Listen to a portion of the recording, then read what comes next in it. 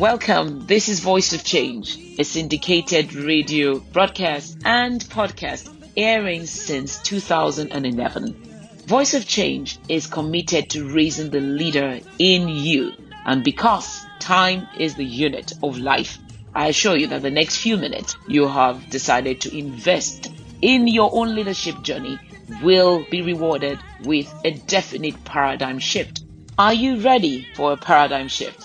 Then stay with me on Voice of Change. Well, our dreams even come to pass. Today is another day of heart talk. Talking heart to heart. I'm talking about the truths that we hardly get anyone to tell us in this day and this time. Leaders and the relevance of a leader. I have, in my dealings around the world, come across a phenomenon that is greatly saddening.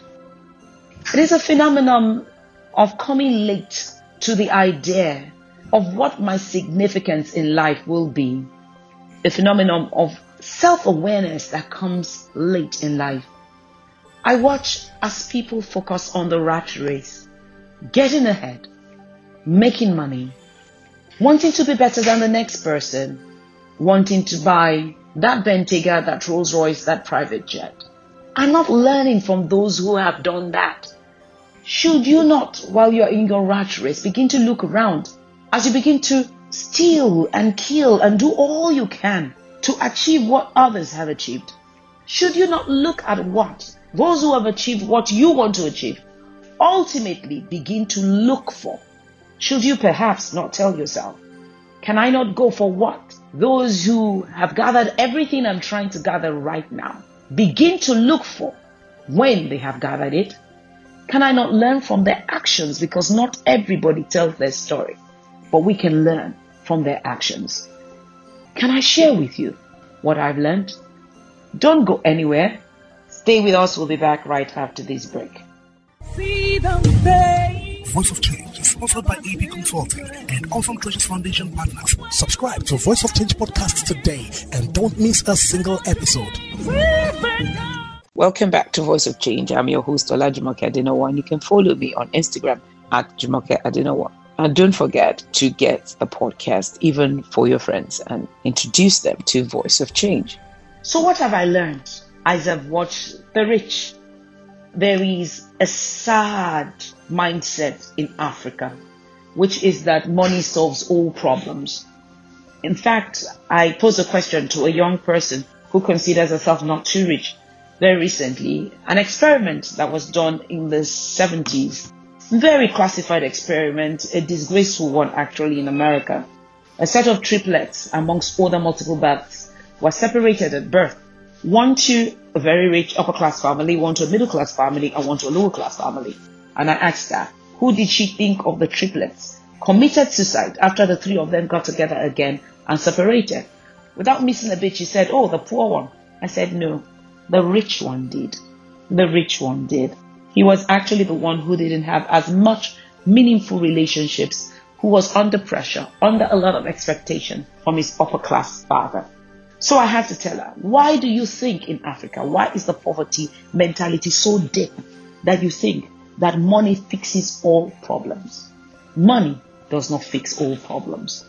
There is a minimum amount of money that is needed to live a life that is not deprived of the necessities and the basics of life, to live a life of dignity. However, money does not fix all problems. I have watched, I have read, and I've mingled with the rich across the world and seen that as the rich get rich, as they buy one private jet and the next yacht, they all begin to seek to be accepted as leaders.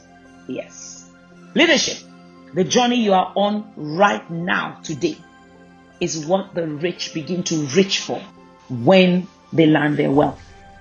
What did the Kennedy family want with all their wealth? Kennedy wanted his scions to become president, one after the other. They reached for leadership.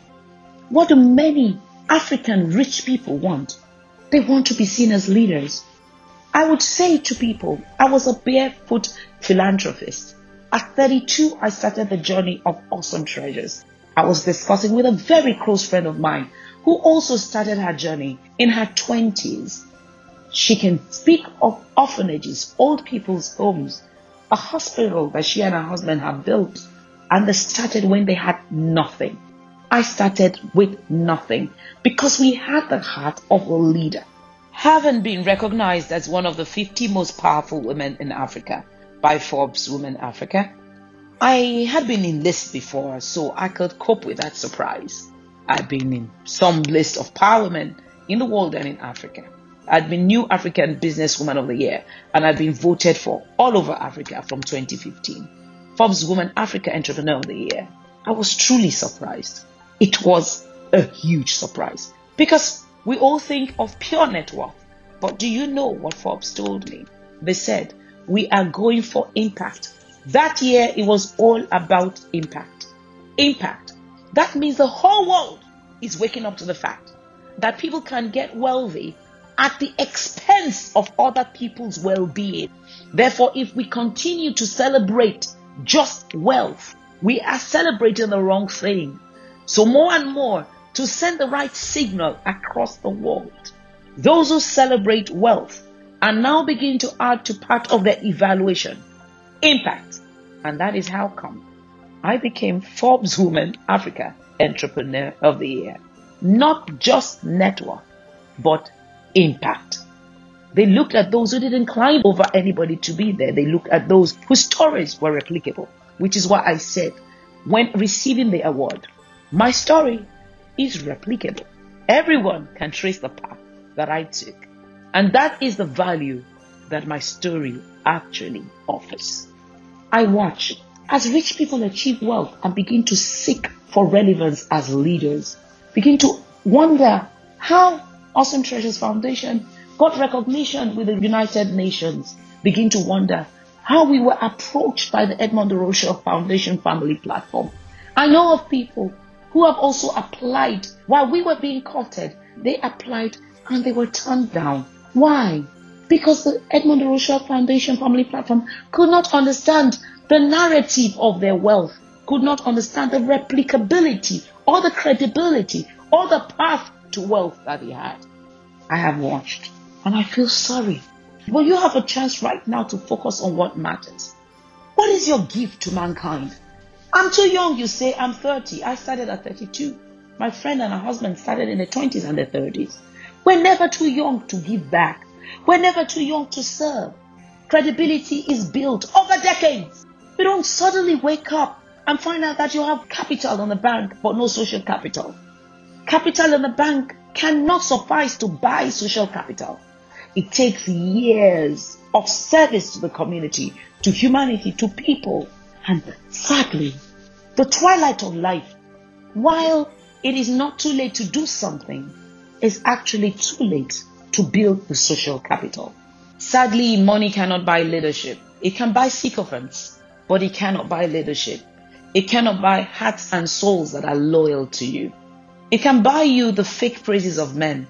It can buy you people who will say what you want to hear to your face when they're holding the mic in your presence. But it cannot buy you the feedback that comes in waves from those you will never ever see. Money can buy a platform, but it cannot buy you leadership. Only years of investment in the lives of others can truly procure the influence that is the currency of leadership. Time is the unit of life. Those who spend their life building impact as leaders, serving in their young years, may not have the wealth, but they have the social capital. Right now, young person in your teens, in your 20s, your 30s, your 40s, this is the time to begin to build that leadership legacy. So when you tell your stories, there will be thousands around the world telling even better stories of you than you have to tell of yourself. Mere men tell their own stories. Leaders have their stories amplified by the tongues of thousands that they might never, ever even meet. Oh God, it's time for change.